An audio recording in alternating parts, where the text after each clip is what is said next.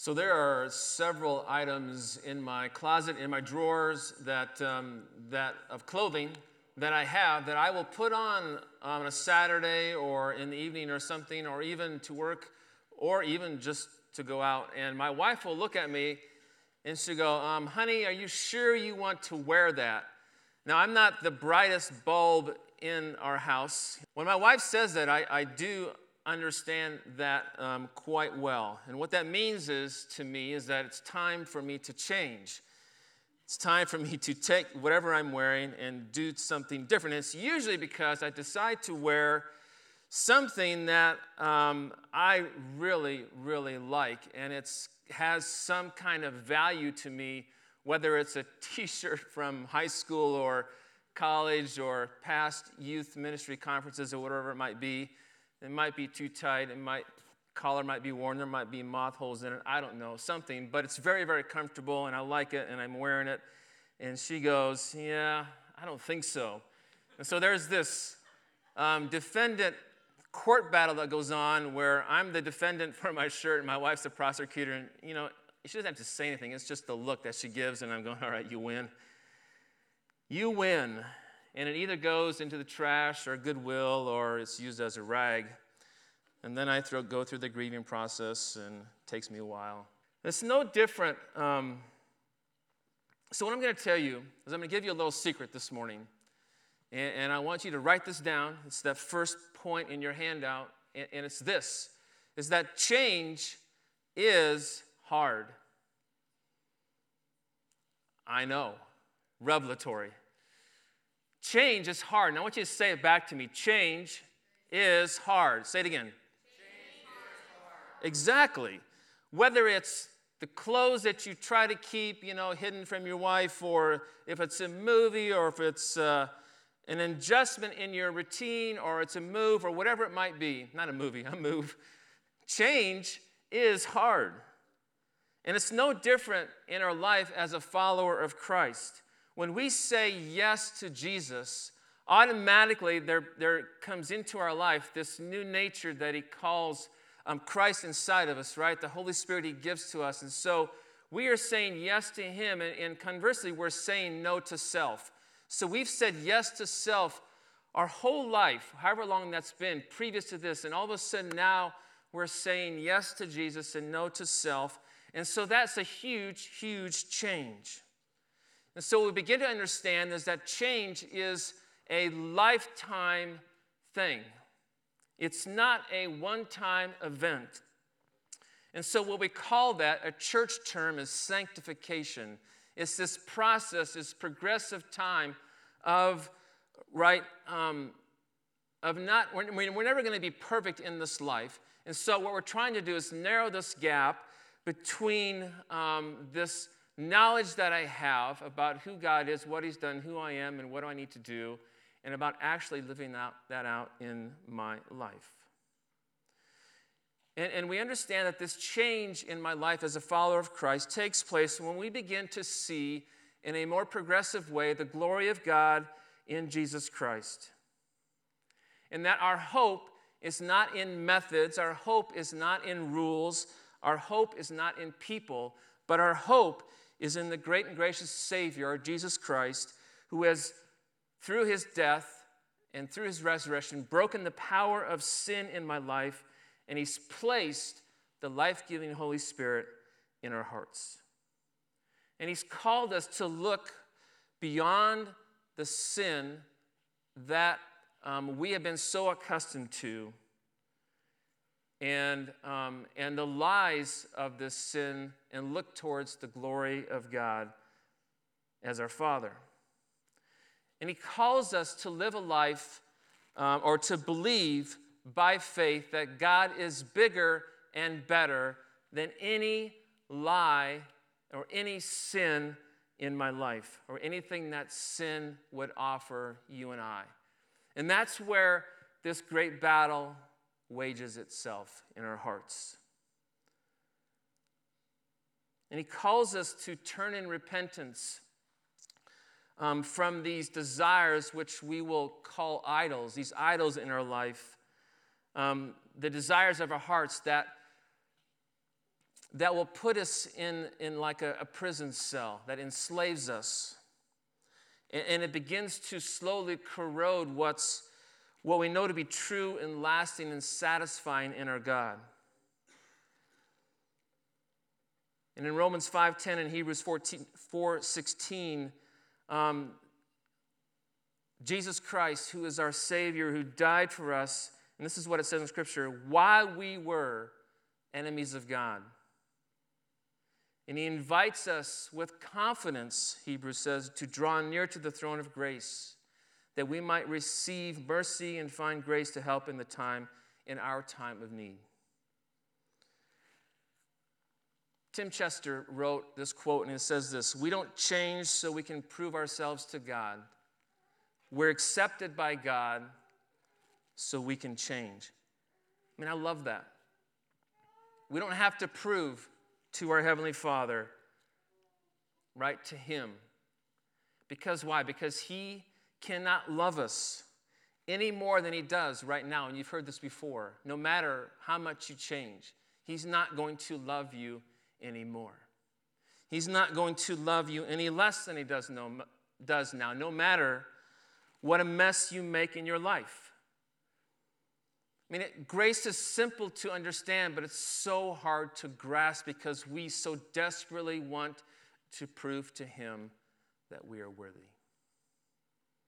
And so the challenge for us is to begin to live out this new identity, and it's a little easier for us to do when we're in a setting like this.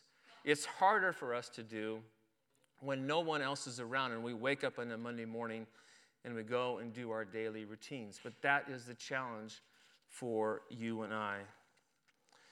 And so when we sin, we do not trust God and we do not worship Him. Our struggle then begins to reveal our hearts. And I say this a lot to parents as of late, is that sometimes as moms and dads, we will see our children be disobedient or they'll sin, whether small or big, and we'll look at it and we'll go, oh no, and it will just ruin our lives or shatter us, or we're disappointed.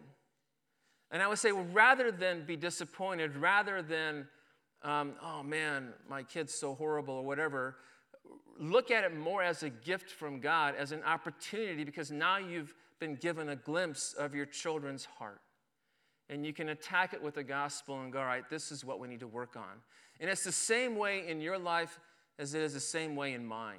Is that when we sin, it means that we're not trusting God, we're not worshiping Him, and we're beginning to see a little bit more of the depth of our depravity, of our heart.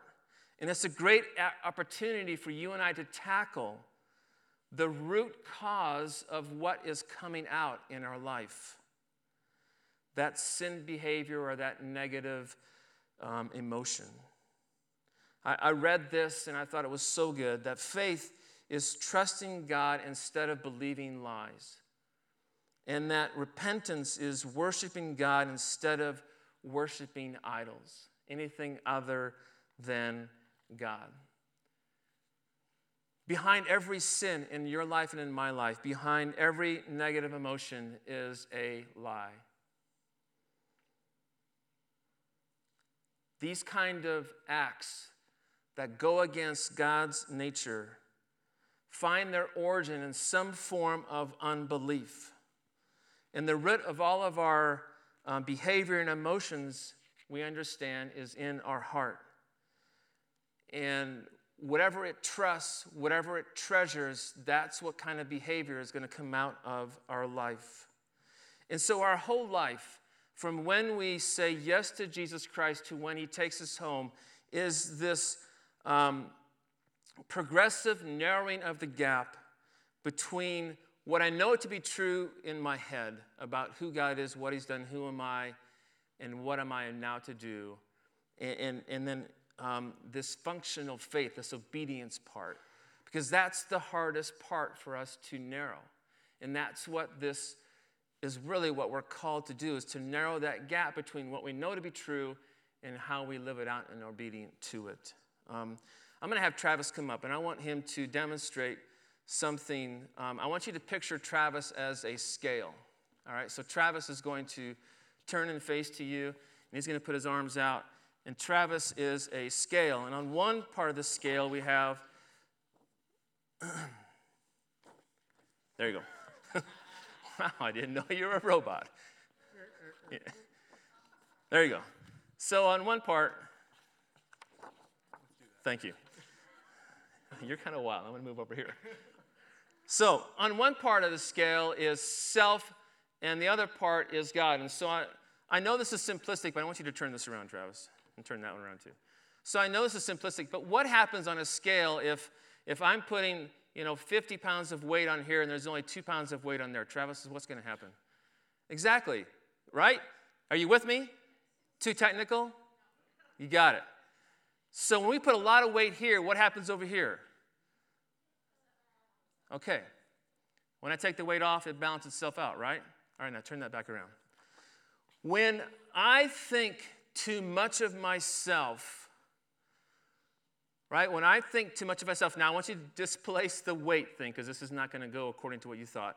When I think too much of myself, and I want you to keep that balance. There you go, thank you. When I think too much of myself, what happens now? I'm thinking less of God, right? I'm thinking less of God. The God that I said yes to, the God that I worship, begins to become less in my life. But when I begin to elevate God properly, we don't drop God. Oh my goodness. When I elevate God, what happens here? Self becomes less, right? Give it up for Travis. Thanks, man. Yeah, you can keep them. I'll sign them later. I know that's simple, but sometimes we forget that. We know ourselves pretty well, and so it's not hard for us to elevate ourselves. We don't know God as well. And so it would stand to reason that if we are to have this high view of who God is, and that conversely then relates to the low view of myself being dominant, then it would stand to reason that we need to begin to learn more about who God is, his attributes. And sometimes our emotions get the better of ourselves, and we need to speak the truth in light of our emotions. And sometimes they will take us to places that are not healthy. And so we need to begin to speak truth to our hearts and say to ourselves repeatedly that God is all I need. Say it with me. God is all I need. Say it one more time, but a little slower. Exactly. So when you wake up, that should be something that maybe you say to yourself before everything comes rushing at you, whatever it might be, kids or responsibilities or all the things that you're stressing about for the day, that you begin to just say to yourself, because the psalmist in the book of Psalms would repeatedly talk to himself. So it's okay to talk to yourself. Nobody's going to think you're crazy. So speak the gospel to yourself and say to yourself when you wake up, God, you are all I need today. And that'll begin that process of elevating God and lowering self. C.S. Lewis said this. He said, the moment you wake up each morning, all of your wishes and hopes for the day rush at you like wild animals. And the first job of each morning consists in shoving them all back in. Shoving them all back. In listening to that other voice, taking that other point of view, letting that other larger, stronger, quieter life come flowing in. And so it helps for you and I if we can begin to identify the specific lies behind our sin and the corresponding truth that will set you and I free from that. And so that's what we're going to do for the next couple of weeks. We're going to talk about 4 life-changing truths about who God is. and we see the 4 in Psalm chapter 62, verses 11 and 12. And I'm just going to read that quickly for you. Once God has spoken, twice have I heard this. The power belongs to God, and that to you, O Lord, belongs steadfast love. And so in these verses, we see these key truths about who God is, what he declares about himself, about his greatness, about his glory, about his goodness, and about his grace. And so these are the 4 things that we're going to look at. And it's not an exhaustive list about who God is. And it's certainly not everything, right? But it's 4 truths about who God is. And they offer you and I a very powerful tool to be able to then address most of the sins and emotions that we struggle with on a day in and day out basis. And so here are the 4. That God is great, which is what we're going to look at today. And God is glorious. And God is good. And God is gracious. And on each one of those, we're going to say, God is great, so we do not. And then we're going to fill in the blanks. God is glorious, so we do not. God is good, so we do not. God is gracious, so we do not. And in each one of those, we're going to fill in some things that we struggle with. Now, the thing about idols is that we have a ton of what some author would call surface idols, the things that we see. And they're very easily identifiable in our life. But it doesn't get at the root cause of what's going on. And so we want to get at these below the surface type of things in our life. And that's what these 4 things are going to help us identify and deal with. And so we're going to look at the first one this morning. God is great. So what does it mean to be great? I want you to think about that right now. What does it mean to be great? What makes something great? And I want you to answer the question with somebody next to you if you feel comfortable doing that. What is the greatest thing that you can think of other than God? Say, don't give us a church answer right now. What is the greatest thing that you can think of, and what makes that great? Do that quickly with someone. So when you and I think of something that's great, we often think of it something it's bigger, it's better, it's more valuable than other things. It could be more powerful. It could be there could be more of it. It could be more remarkable, more exceptional, outstanding, notable, significant, consequential, distinguished, more noble. A definition would be it's unusual. It is unusual or considerable in degree, power, intensity. It's first rate. It is very good. And if it is truly great, there's nothing else like it. Now, when we talk about God is great, we need to understand that sometimes in our culture, we begin to devalue words. And we might finish, or we might go to a movie, and we might come out of that movie and say, that movie was great. And it might be the best movie you've ever attended. Or you might go to a meal and say, that steak or that pizza or those wings were great, and it might be the best thing that you've ever had, the best steak, the best pizza, the best wings, the best whatever you've ever had. But, and I know this is going to be simplistic, but I'm going to say it anyway, is that even though that is great in that sense, it's not the same great as God.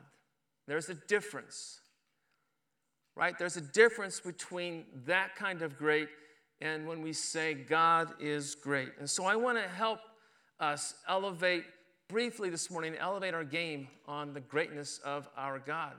I want us to think about some things about how great our God is. Think about this, that God spoke, and I'm just going to relate to you a bunch of things that I've read and written down and that kind of thing. God spoke, and the stars, Scripture says, jumped to order. And when we live on and I'm just going to read this, we live on a near perfect sphere, hurtling through space at about 67,000 miles per hour. It's Mach 86 to pilots. I'm not a pilot, so I don't know if that's true or not, but that's what I've read.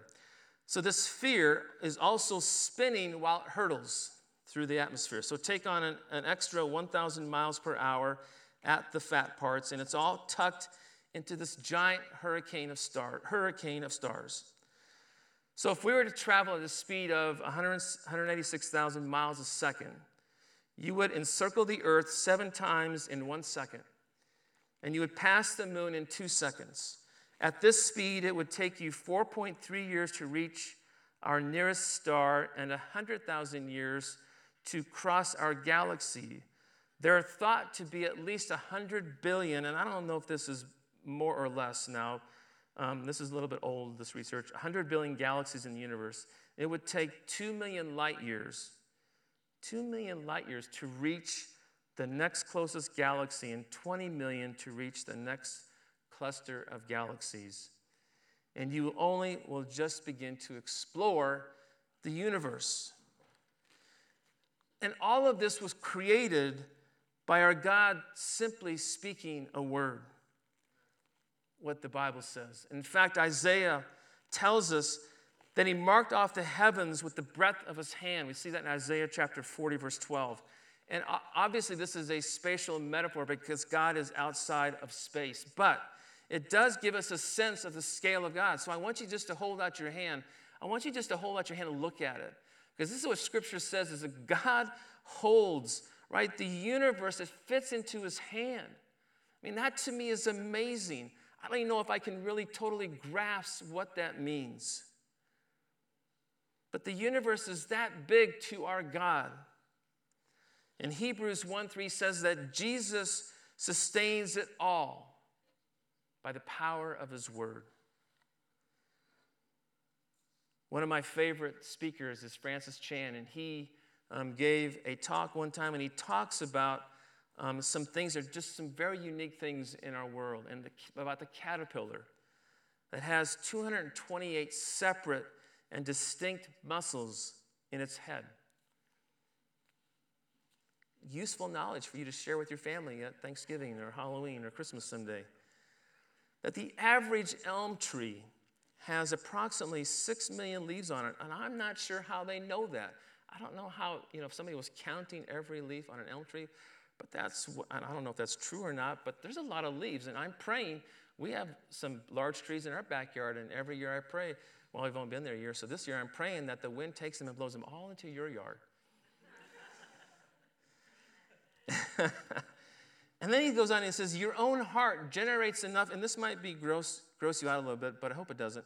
But your own heart generates enough pressure as it pumps blood through your body that it could squirt blood up to 30 feet. That to me is amazing, that it's all contained in your body. So signposts of God's greatness are everywhere. I mean, that's just a little tiny bit. I mean, I'm sure you have more and more things to say about our creation and the things on this earth and God's greatness.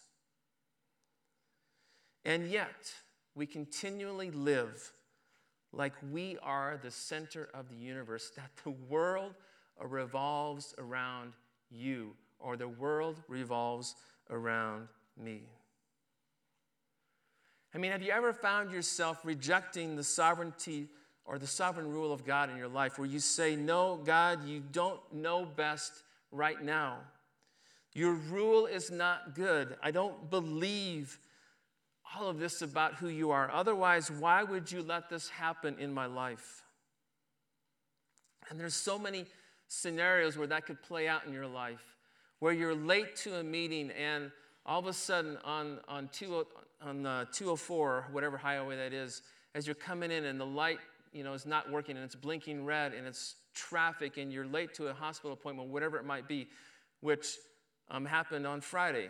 I wasn't going to a hospital appointment, but traffic was backed up, and I can imagine that would be extremely frustrating. You go, why now? Or many, many other things where you've tried so hard to save up money and then something happened, your car breaks down and you have to buy a new car, and it just totally washes out your finances and you become stressed about what's going on. And then if it's the spouse, your husband comes home and he brings this amazing amount of flower bouquet, and it costs a lot of money, and it just takes you over the edge and you just burst into tears, or whatever it might be, something like that you're just going, God, why is that happening in my life? And in Mark the Gospels, Matthew, Mark, Luke, and John, the second Gospel, Mark, we see these collection of verses in chapter 4 through chapter 5, verse 43, where Jesus begins to display his control over the natural world, over the spirit world, we see over sickness and over death. And the stories are told of really to begin to highlight Jesus' complete authority over all of this.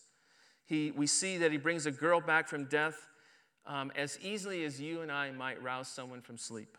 We see the disciples who are in the boat and they're afraid of the storm, and we know this is not just something that they're just going, oh, I'm afraid, because they're experienced boaters, right? And so it would take a lot for them to be afraid. And so they are afraid. Something terrible is happening. And then Jesus says, but why are you so afraid? Have you still no faith in me? We see a demon-possessed man, and Jesus goes up to him, and he delivers him out of him, and he tames him.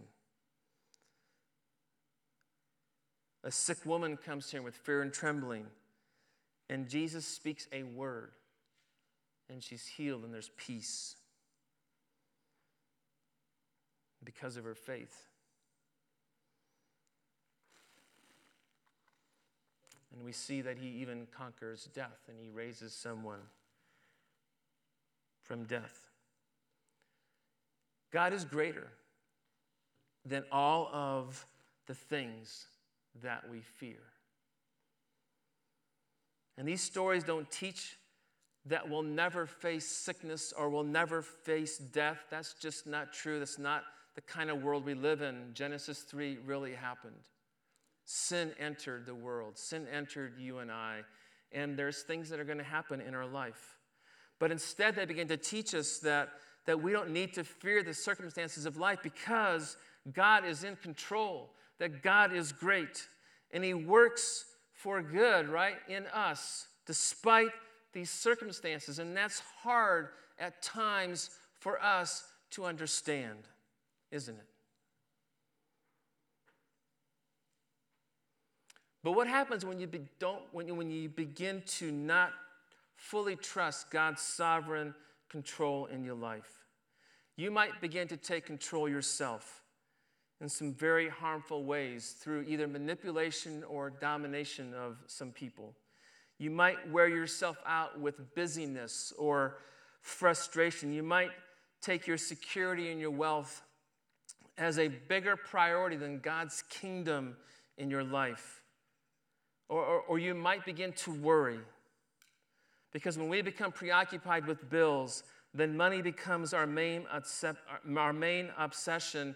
And again, looking at that scale thing, when that becomes our main obsession, right, then what becomes less? And that's God. And really, all of this is because we don't believe our Father knows what we need. And when in Scripture we see that Jesus goes right to the heart of the problem, and that's our little faith. And he says this in Luke chapter 12.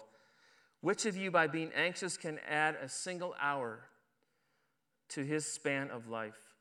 Or you, O you of little faith, and do not seek what you are to eat and what you are to drink, nor be worried, for all the nations of the world seek after these things, and your Father knows that you need them. Instead, seek his kingdom, and these things will be added to you. And so think about this in Scripture, what also God does. He determines the number of stars that are in the universe. He gives to all of them their names. He has counted every grain of sand on every seashore. That's amazing to me. He knows the number of hairs on our heads, whether there's a lot or whether there's a little. He knows when a sparrow falls from the sky. He spoke, and out of nothing came everything. He declares the end from the beginning. In fact, he is the beginning and the end, according to what Revelation says, 21:6. He redeemed the nation of Israel that he said is his own in the Old Testament from slavery by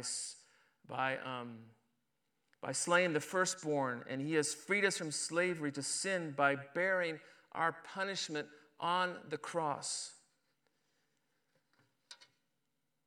I mean, it's amazing, right? And so no problem is too big for God, and no detail is too small for God. He himself reminds us, you and I, that with him all things are possible. All things are possible in Christ Jesus. Nothing is too hard. And no problem that you and I are facing is beyond his concern, beyond his care, or beyond his ability. He is God, and he is absolutely great. Oftentimes, we want to take this theology, this knowledge about who God is and his sovereignty, and make this huge debate about his sovereignty and man's free will. And while there's a place for that, we're not always going to know, and we probably will never know fully until God comes back what that's going to be all about. But for us, it becomes a very practical thing, because it becomes it becomes a daily choice for you and I to say, when I wake up today, am I going to trust, using the scale again, am I going to trust myself, or am I going to trust God? And we think through all of these amazing things that Scripture says that we know to be true about who he is. And I would think it would be very clear about where the scale needs to go and what, I know myself, and I'm beginning to know more about God. I would think should trust him more in my life. And so here's the phrase for us. God is great, so we don't have to try to be in control. God is great, so we don't have to try to be in control. And that's the phrase that we need to begin to really resonate with each one of us. That when we begin to understand the depths of the greatness of who God is, it begins to lessen the need, or not necessarily the desire, but the need to be in control and to feel like I need to make things happen. It's that phrase that I've heard said a lot, is that God's got this. And that's hard sometimes to say that. But the alternative is to have a heart that's not trusting God and believing that. And when we don't believe that God is in control. And what we're saying is that, God, you can't handle this. You don't know what's going on. You can't handle this. That your son's death and resurrection, it didn't prove, God, that you love me and that you're in control, even though your son was risen from the grave. And we're just not trusting. We have this lie that what we're believing is I need to be in control. And when we say that, we're saying that others are here to either serve my plan, because now I'm selfish, and everything that I do, every decision that I make is to please me, is to make me happy. Then what that's saying to you is that you're here to either serve me or to serve my plan, or I'm going to use you to manipulate you somehow, or to completely eliminate you from my life because you're not moving ahead my plan for my desire. A heart not trusting that God is great needs to begin to look at the gospel of Jesus Christ. Because why? Because when it most seemed that the world was out of control was, I believe, when Jesus hung on the cross. God was at work to complete the greatest work of love that we've ever seen. That he raised his son from the dead. When it seemed, I'm guessing, after those days when Jesus died and they were mourning and it seemed like everything had been lost. What an incredible day when you see Jesus risen from the grave. And Jesus trusted his Father and that loving control of his dad. And we can begin to trust the Father as well. Psalm 86:8 says, "There is none like you among the gods, O Lord, nor are there any works like yours." Romans 11:33 through 36 says, "Oh, the depth of the riches and wisdom and knowledge of God. How unsearchable are his judgments and how inscrutable are his ways. For who has known the mind of the Lord, or who has been his counselor, or who has given a gift to him that he might be repaid? For from him and through him and to him all things, to him be glory forever. Amen." You see, God is not only better than anything that sin offers, God is also forever. I mean, the Bible talks about the pleasure of sin, the pleasure of sin, right? And there's no doubt that, and let's just be honest, there's no doubt that there's many sins that do bring pleasure. There's no point in saying otherwise. But the Bible also tells us that the pleasures of sin are only for a short time. They're not going to last. And so what we're called to do is we're called to look beyond the temporary. We're called to look beyond that present moment, and we're called to look to eternity.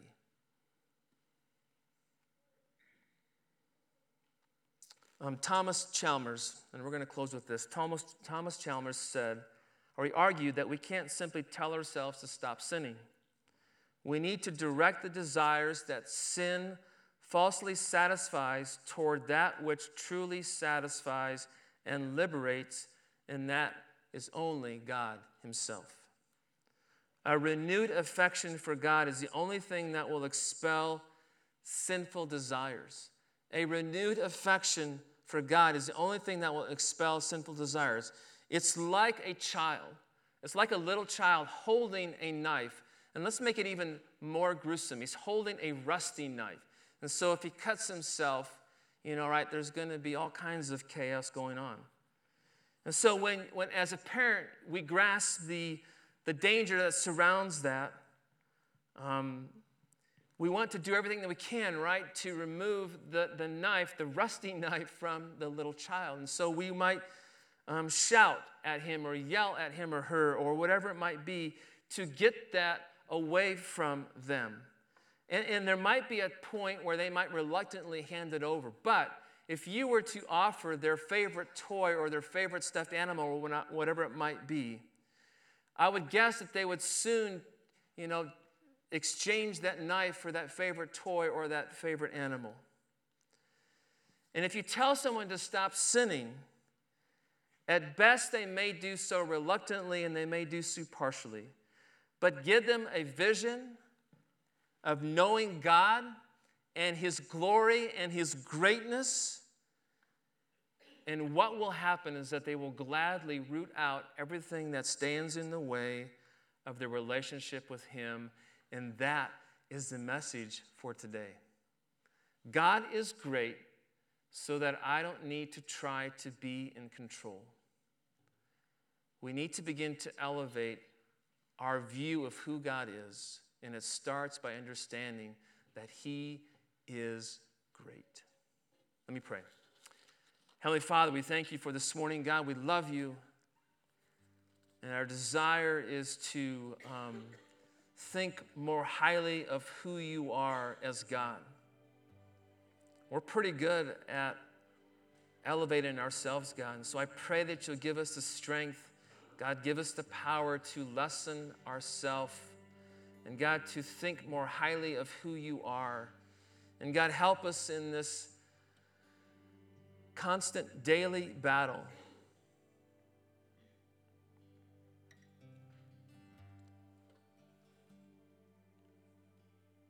of this idea that we're always constantly changing and embracing this lifetime of daily change, God, in our life. And it's this change of moving from self at the center to now you. And in this particular case, God, believing that you are great and that you are in control and that we can trust you. We pray these things in Jesus' name. Amen.